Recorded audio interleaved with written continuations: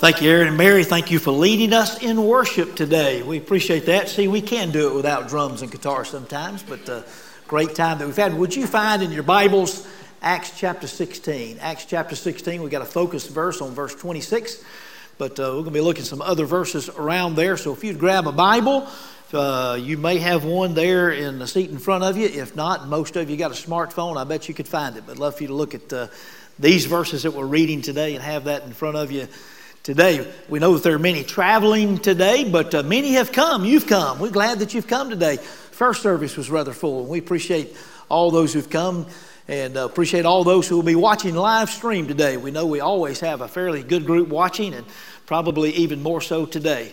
And so we're glad that you've come. Appreciate opportunity to be a part of worship today. We're in the midst of what we're calling kind of a 3-week sermon series on Who's Your Three.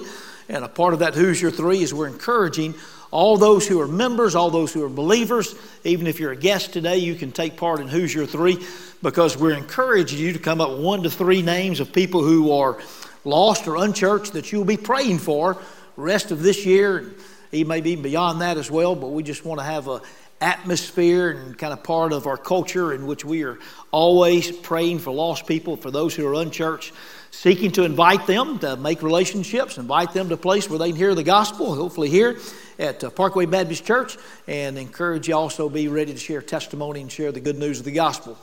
Last couple of weeks we've had folks who've been laying these names on the altar. You've got there in front of you, you've got one of these cards you can tear apart, put the same names on both cards, and you can, at the end of the service, you can lay them here at the altar. We've had that now through about 5 services, have had people laying names, sometimes even after the service or during the week. And so we're encouraging you to do that.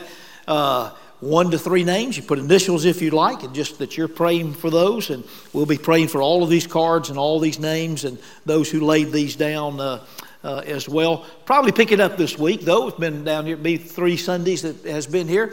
But may that not stop our culture of praying for others who need to know Jesus. It is what we're about, proclaiming the name of Jesus, exalting his name, and being sure that we're making disciples as part of the Great Commission as well. We are in Acts chapter 16, and I want to read to you verse 26, then we'll go back and read some other verses. But we find verse 26 in the New International Version. It says, "Suddenly there was such a violent earthquake that the foundations of the prison were shaken, and once all the prison doors flew open, and everyone's chains came loose." Here in Acts chapter 16, Paul and Silas are on their second missionary journey. Some of you know this story very well as they come. And after sharing the gospel and some coming to know Christ, they have come into some opposition, of course, to the gospel. And they are thrown into prison. And this is when these events occur. And so let's read a little bit of this and you'll have more understanding. We'll talk about these verses. Verse 25. After they had been thrown in prison, it says, verse 25, "About midnight, Paul and Silas were praying and singing hymns to God, and the prisoners were listening to them, and suddenly there was a great earthquake, so that the foundations of the prison were shaken, and immediately all the doors were open, and everyone's bonds were unfastened. When the jailer awoke and saw that the prison doors were open, he drew his sword and was about to kill himself, supposing that the prisoners had escaped. But Paul cried with a loud voice, 'Do not harm yourself, for we are all here.' And the jailer called for lights and rushed in, and trembling with fear, he fell down before Paul and Silas. Then he brought them out and said, 'Sirs, what must I do to be saved?' And they said, 'Believe in the Lord Jesus, and you'll be saved, you and your household.' And they spoke the word of the Lord to him and to all who were in his house. And he took them the same hour of the night, washed their wounds, and he was baptized at once, he and all his family. Then he brought them up into his house and set food before them, and he rejoiced along with his entire household that he had believed in God." May the Lord bless the reading of his holy word today. We have a member of our church by the name of Jack Smith. He has written a couple of books. One of those books, first book he wrote was called My Father the Ghost. Second book that he wrote was called Moments in Time. Now the first book I thought was a great book, and it was my favorite. And then I read his second book, and Moments in Time. It's a little bit of an autobiography, and I'm in a blurb. My name is mentioned in his book as his pastor, so now I kind of like the second book maybe just as well. But in the first book, called My Father the Ghost, it is called that because his father was the sheriff in Lawrence County in the 1950s. And as the sheriff, he was called the ghost by all the moonshiners who lived and tried to hide from him in the hills and the hollers, because suddenly he would just kind of show up in the midst, so often at night, and they would just, he was legendary by how he would come and he'd find moonshiners. Over his years as sheriff, he busted up about 1,000 stills, arrested hundreds for moonshining in those days. Now, Jack, when he was a kid, his father was a sheriff, they lived in the jail, or the one floor had the jail, another floor had the residence. So he had lots of stories, and he tells that, of course, in the book. And one story he tells about the receiving in the jail an 11-year-old boy who had been convicted of stealing something that cost less than $1, but his mom refused to put the 11-year-old boy behind bars. Jack could not remember his real name in writing the book, but he's only known as Screwdriver. So Screwdriver lived with the family in their residence and would go everywhere the sheriff went. In fact, they bought clothes for him. They sent him to school. And even on the day it was parents' night, well, Jack's mom went as his parent, as his mom, when they went to that particular night.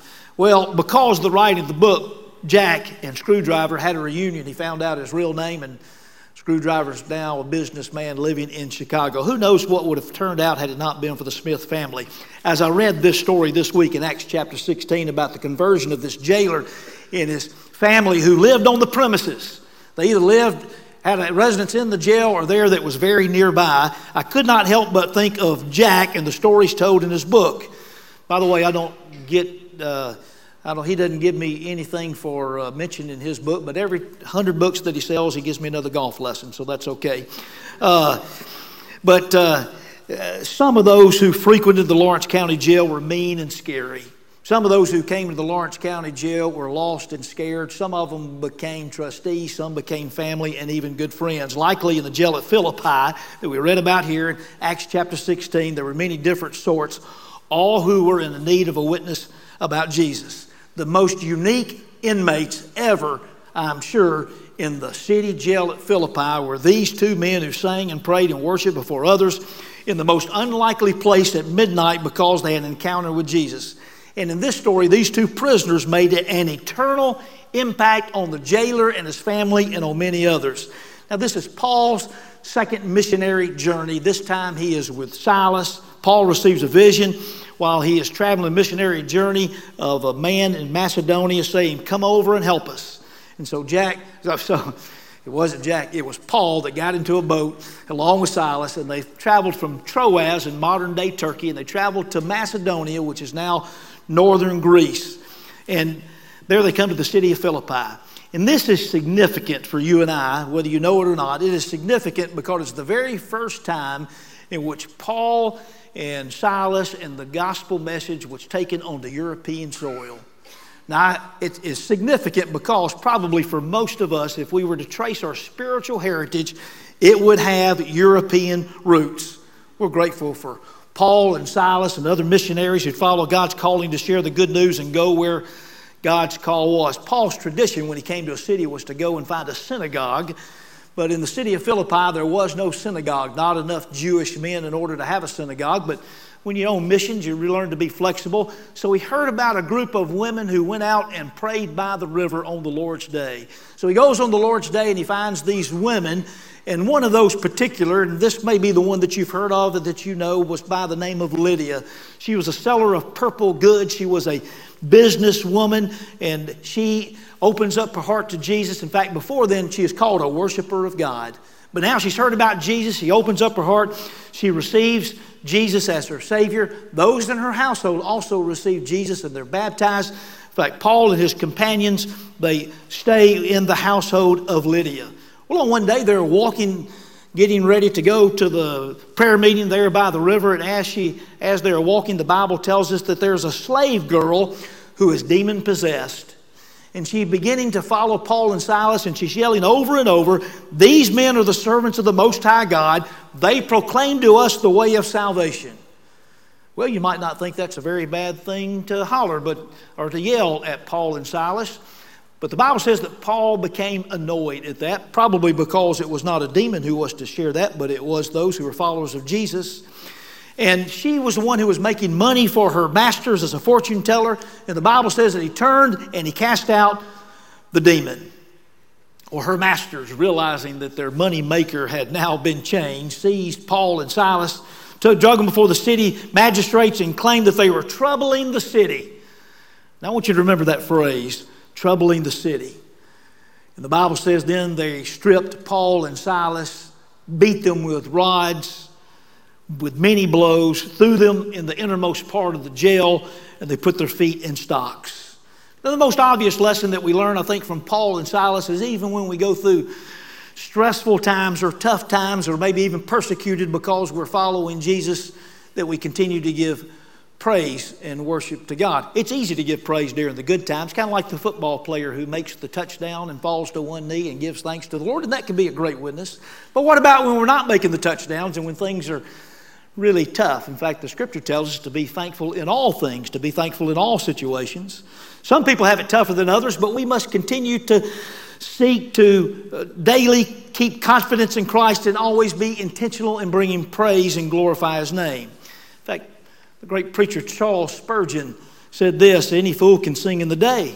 It's easy to sing when we can read the notes by daylight, but the skillful singer is he who can sing when there is not a ray of light to read by. Songs of the night come only from God. They are not in the power of men. Well, at midnight, when there might have been cries of discomfort and pain, instead of singing, the prisoners were astonished to hear the singing and prayers.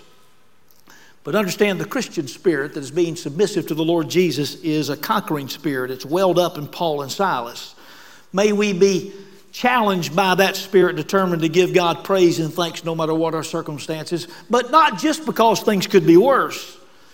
I mean, the prison was already shaken up that night. It was rocked by the midnight prayer and praise service, and all the prisoners were listening and paying attention, but God was about to rock the jail literally and physically, and most important, spiritually. Now, I want you to watch what happens when you introduce people to Jesus. Today, we're talking without apology that we want to encourage you as part of our Who's Your Three to be ready to share Jesus with others, to be ready to pray, be ready to invite, and be ready to share certainly as well. So I want you to watch what happens if we'll introduce people to Jesus. But if you're here today and you need to know Jesus, you need Jesus as your Lord and Savior, maybe somebody listening today or somebody here today that does not know for sure that they have a home in heaven, they have Christ in their heart. Well, today's Lord's going to be speaking to you, and you're going to be able to understand this is what happens if I give my life to Jesus. And if you're a believer today, you need to also, I want you to have a clear understanding, but because you're a believer, these are the things that should have already have happened or be happening in your life and continue to happen as well. Notice our key verse, verse 26 of Acts 16. Notice the very first part of that. It says, suddenly there was a violent earthquake that the foundations of the prison were shaken. This is what happens when you introduce people to Jesus. There are shaken foundations. Shaken foundations. The church is the body of Christ. We're God's agent to shake the foundations of the world. The church, with Jesus as the head, moving in step with the Spirit of God, is an unstoppable force. Sometimes when we look at things happening in the world, we sometimes seem to cower or maybe throw our hands up or to think, oh, how terrible things are. What is it that we can do? What's a person to do? What's a Christian to do? But as I look at the Word of God and experience the power displayed by our Lord Jesus Christ there and even today, I realize we've been looking at this thing all wrong. When we see all the evil that's happening in the world and all the darkness that's in the world today, may it be our duty to resolve ever more so that we'll keep our trust in the Lord Jesus Christ, the one who is greater than any power that happens in this world. Decide that we're going to trust in Christ and we're going to love people more. We're going to show the love of Jesus to people, all people. We're going to have compassion for those who are in need. Pity the group, the person, the judge, the president, the nation that stands on the opposing side of God and His holy church. So the question is not, does God want to shake the foundations of the city? Will He shake the foundations of this country or the world in which we live? It's not a question, it's a prayer. Lord, let us be a part of it. Notice in the verses we read in Acts chapter 16, there are three foundations that were shaken in Philippi within a 24-hour period. We know the foundations of the prison were shaken. An earthquake happened. It says the foundations were shaken. We read it a moment ago.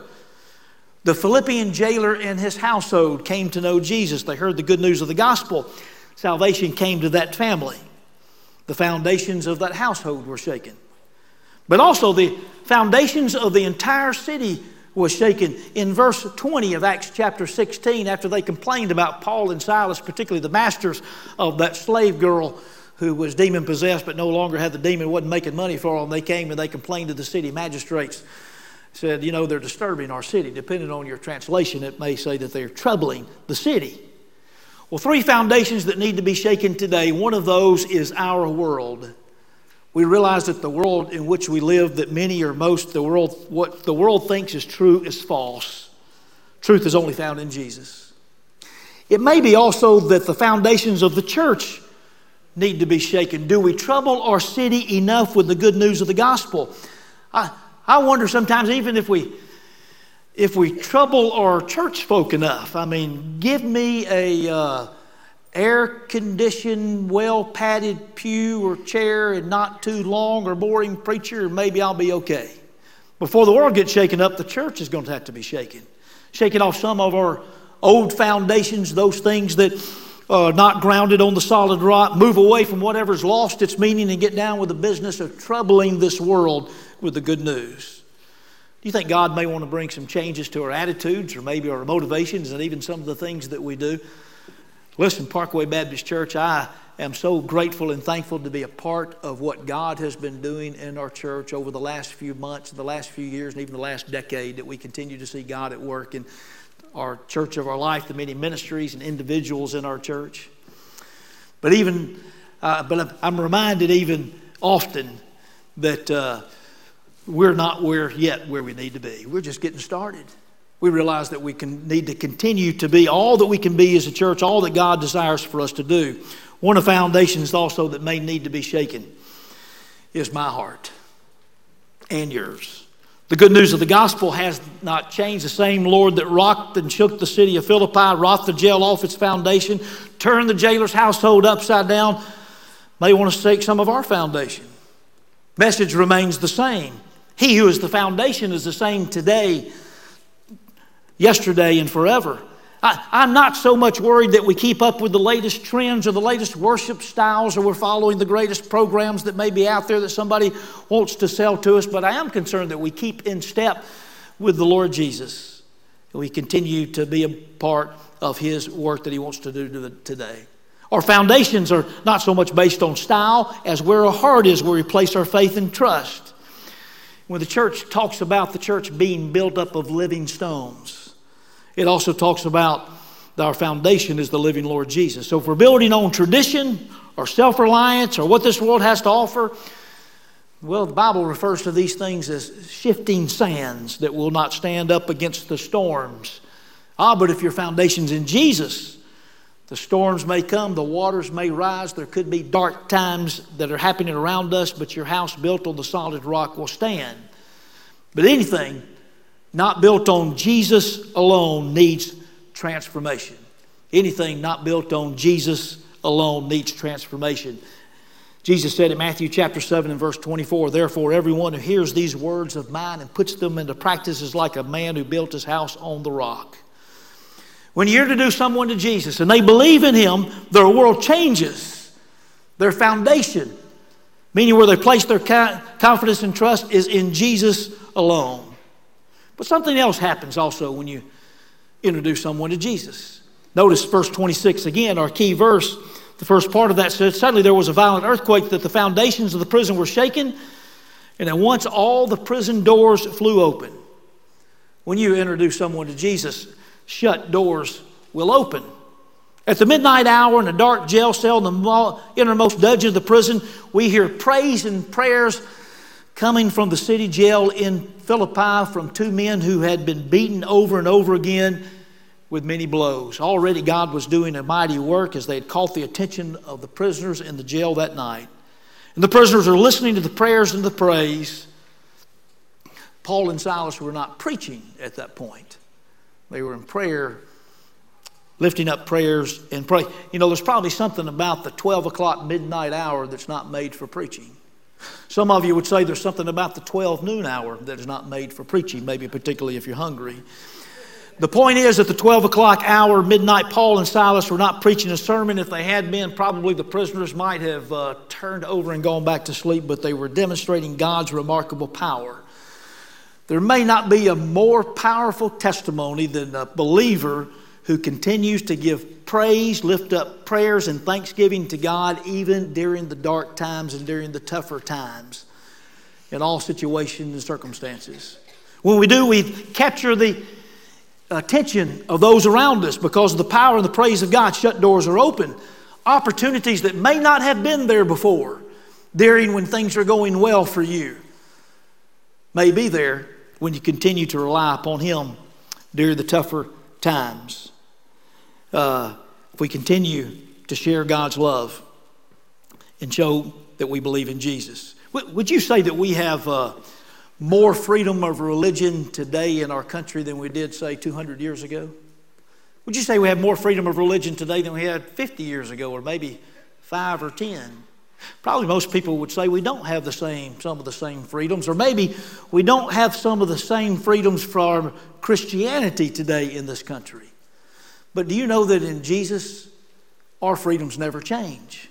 In Christ, many doors are already open. In Christ, many doors are already open. In fact, Jesus said in John chapter 8 and verse 32, He said, "Then you will know the truth, and the truth will set you free." He didn't say it depended on what country you live in. He didn't say it depended on the political climate or what some judges were doing or what's happening in Congress. But because you've given your life to Jesus, you're set free.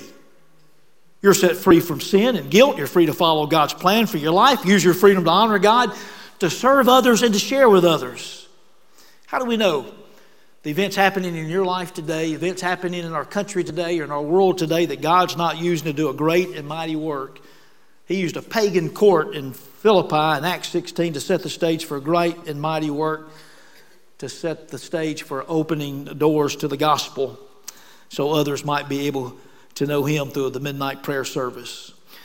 Speaking of prayer, we probably have 3 generations represented here in this room of those who know about prayer in school. Because for some of us, when we were in school, we prayed every day in school. We prayed, start the day. Teachers prayed, students prayed, coaches prayed before and after ball games, even in school. And then some of us know about how we talked about prayer. And we talked about how we could do it legally, and students needed to lead prayer. And maybe we could pray here, but not there. Some people got in trouble for praying in school, and some maybe still do today. But we're raising a generation that if you ask them about prayer in school, they say, "What is that? What is it that is prayer in school?" Now, we could weep about such things, and we could certainly be sorrowful and wonder what in the world can we do about it. But here's what I want us to do, using this as an example when these things happen in the world. Remember that God's power is greater than any power on this earth. Look for opportunities, not only to pray personally, but to pray with others, but to share the difference that Jesus makes in your life. In fact, we're hearing of revivals today that are happening particularly on college campuses, and more than just one. And even recently we hear of students who are praying on the campus of Auburn University in different places and gathering together to be able to pray that there might be a revival that takes place. In fact, in this country and many countries around the world, the many great revivals and great awakenings began with students who were on fire for Jesus. We have many open doors for the gospel, for it's Jesus who decides whether doors are open or not. In fact, in one of the 7 churches in Revelation chapter 3 and verse 8, Jesus was talking to the church in Philadelphia, and He said, "I have opened a door for you that cannot be shut." So maybe it's not a question of whether we have open doors, it's a question of whether we're going to walk through taking advantage of the opportunities to be an influence for Jesus and introduce others to Him. Are you catching this? For those connected to Jesus, there will always be open doors for kingdom purposes. Even when there's crises, even when there's situations in your life are happening in the world, and sometimes maybe even more so in those crises. Prison doors actually open the doors for others to come to know Jesus. You've got it in your notes, but let's ask the question, why were Paul and Silas singing? We know what they were singing. In fact, the Bible says they were singing hymns. By the way, this generation's choruses are the next generation's hymns, but why were they singing? 3 times, Paul tells us later in one of his letters, he said that he was beaten 3 times, almost to the point of death. If you count the times in which he was beaten, this is one of those times, almost to the point of death. Yet here he is singing. Well, why is he singing? We're given a clue because it says that they were singing to God. But we remember the words of Jesus when he said, "Blessed are you when people insult you and persecute you and falsely say all kinds of evil against you because of me. Rejoice and be exceeding glad, because great is your reward in heaven." Listen, nobody sings because they've been beaten. But they're singing because they were considered worthy. Because Jesus loved them, they were worthy even to have suffered for the sake of Christ. God considered them worthy. Well, what do you think Paul and Silas were praying? It says they were praying.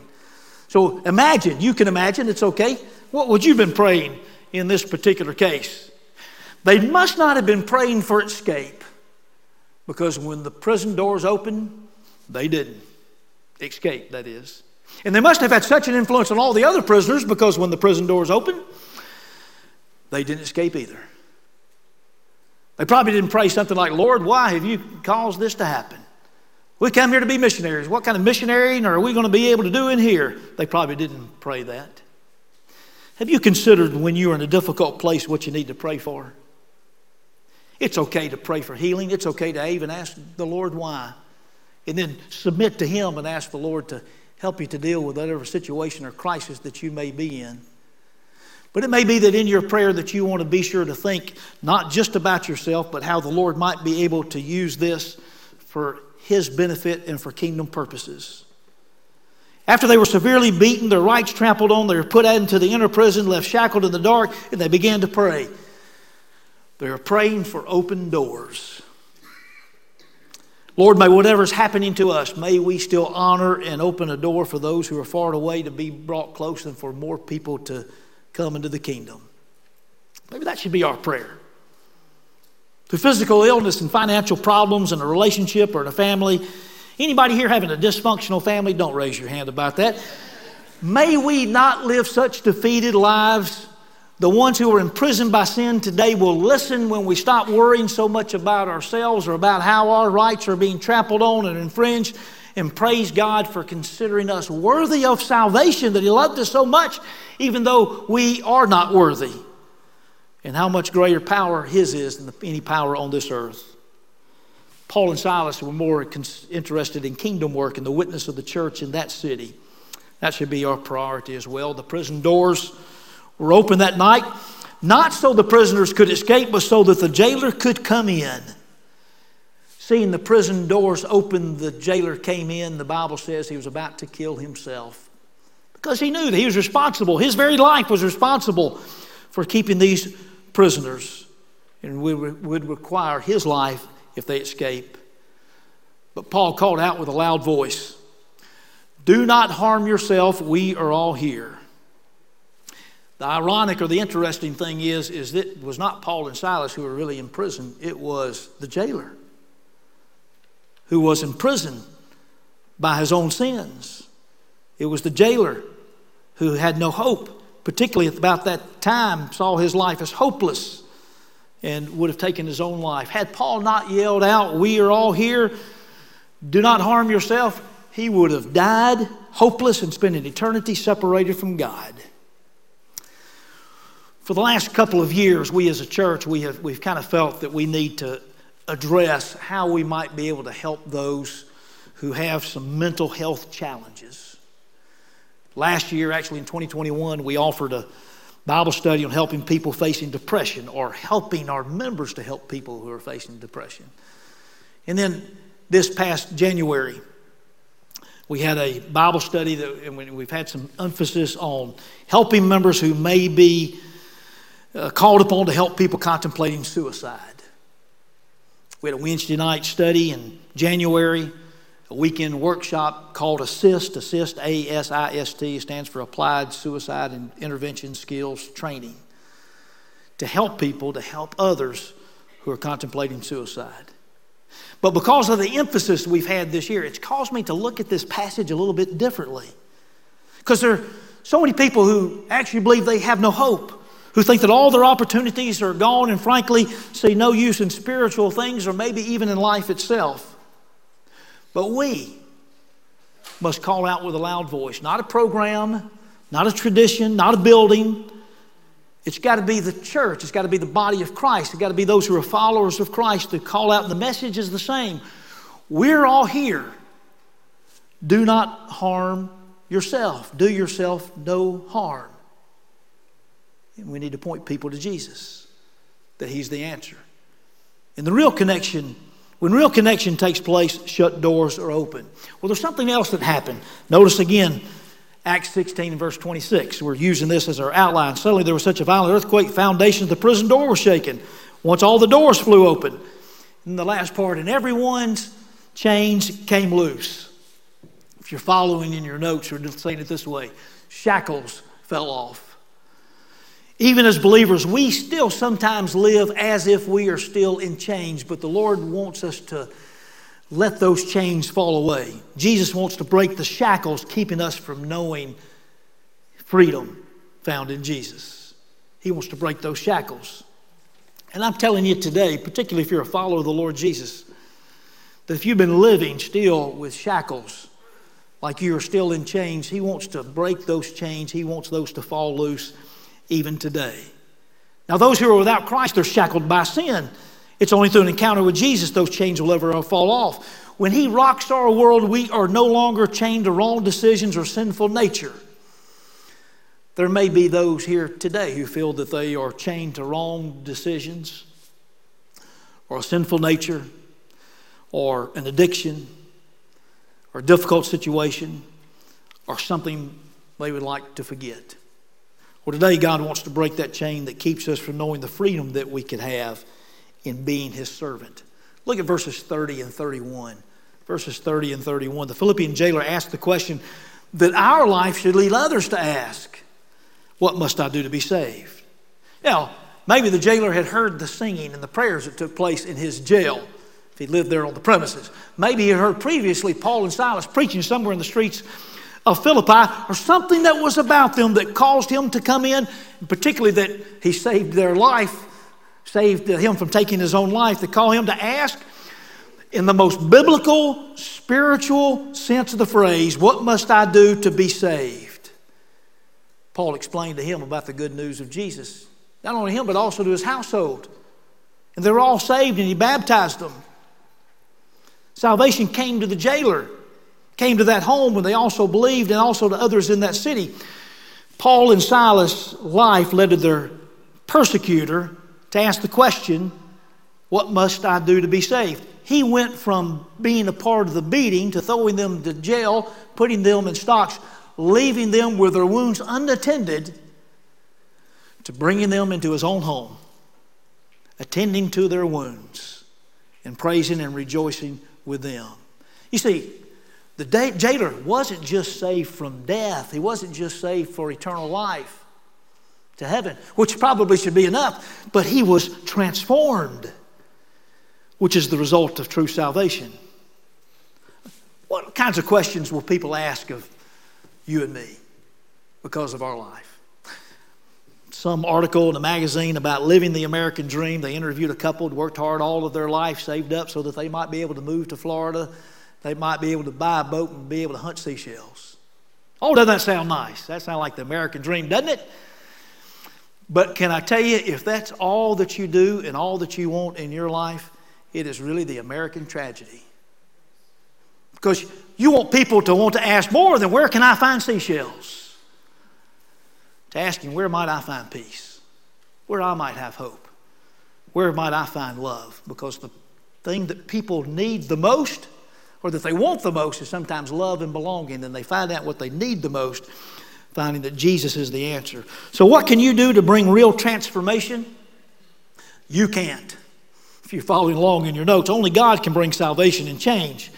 Kind of lets us off the hook about the people that we're praying for, not wanting to put names down. That might bring too much stress in my life. But all you really need to do is to be submissive to the Lord Jesus. Say, Lord, I'm going to pray for this person. I'm going to invite this person, and I'm going to try to share with this person as well. Foundations are shaking for those who need Jesus. Shut doors are open, but we have to walk through. Shackles come off. Sins are forgiven. And all in Christ no longer have to live as if we are in chains. Earlier, I told you, just a moment ago, I said, if you still feel like you're living in chains, and sometimes believers do, they don't have to live like they are chained to anything in this world any longer. So what can you do? We learn from Paul and Silas. We learn that power experienced in obedience. Power is experienced in obedience. As they were obedient to the Lord Jesus Christ, they observed and watched the power of God at work. In response to God's grace in your life, when you realize what He's done for you, is joyful obedience. Continue to fight the good fight. Keep your relationship with the Lord Jesus in check and growing. Confess your sins daily.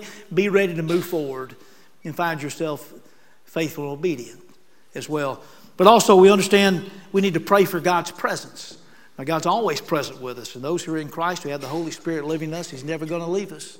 But we want to be able to pray that we might be able to observe and know His presence in our life and recognize that as we're called upon to make disciples and share with others, that the Lord's always at work at somebody around us. The Lord's knocking on somebody's door. We don't know. Somebody in our home, somebody we work with, somebody in our neighborhood, on our team, in our class, wherever we may be. The Lord's working on somebody who needs to know Jesus, and He wants to use us to be an influencer and to help other people to come to know Jesus.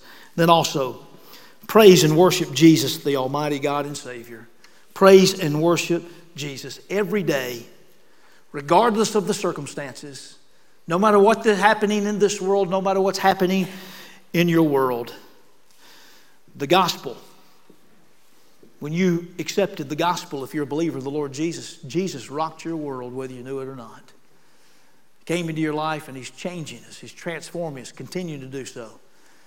And He wants the gospel to rock the world of those who need to know Jesus who are around you. Let's pray together. Father God, we thank You for the truth found in Your word. We thank You, Father, for our Lord and Savior Jesus Christ, who is the way, the truth, and the life. We thank You for the salvation that You have provided. For each one here today, many who've already called upon You today, Lord, and are walking with You and continuing to grow here today, Father, as part of that demonstration of the love for You. Maybe here today, Father, also are those who do not know You as Lord and Savior for whatever reason or other. Maybe some here are seekers. Maybe some are family members, have come with friends. Maybe some listening today. Father, would You do a great work? And would You, as You work in their life, Father, today, and because they're here, we know that they have an opportunity to accept the free gift of salvation. Thank You, Father, for the grace that's been given. We pray for all believers that any chains that would hold us down, that they may not any longer, but that we may be ready to turn everything over to You. In our submission to You, we recognize the chains are already off and we can live not as if they are still on. We thank You, Father, for those who went before us, Paul and Silas, and those in Philippi that became believers, and others who continued to share, so that we might be able to know Jesus as well. And we thank You, Father, for the opportunity we've had to come to know Jesus. Now, Father, we pray that we may take advantage of the opportunities to share Jesus with others. Pray for all those who are on the altar today, names of those who are lost or unchurched, multiple names. Father, we pray that all of these may come to know Christ. We pray for those who laid the card down and those who are praying. Father, give them opportunity also to be able to invite and to share the good news.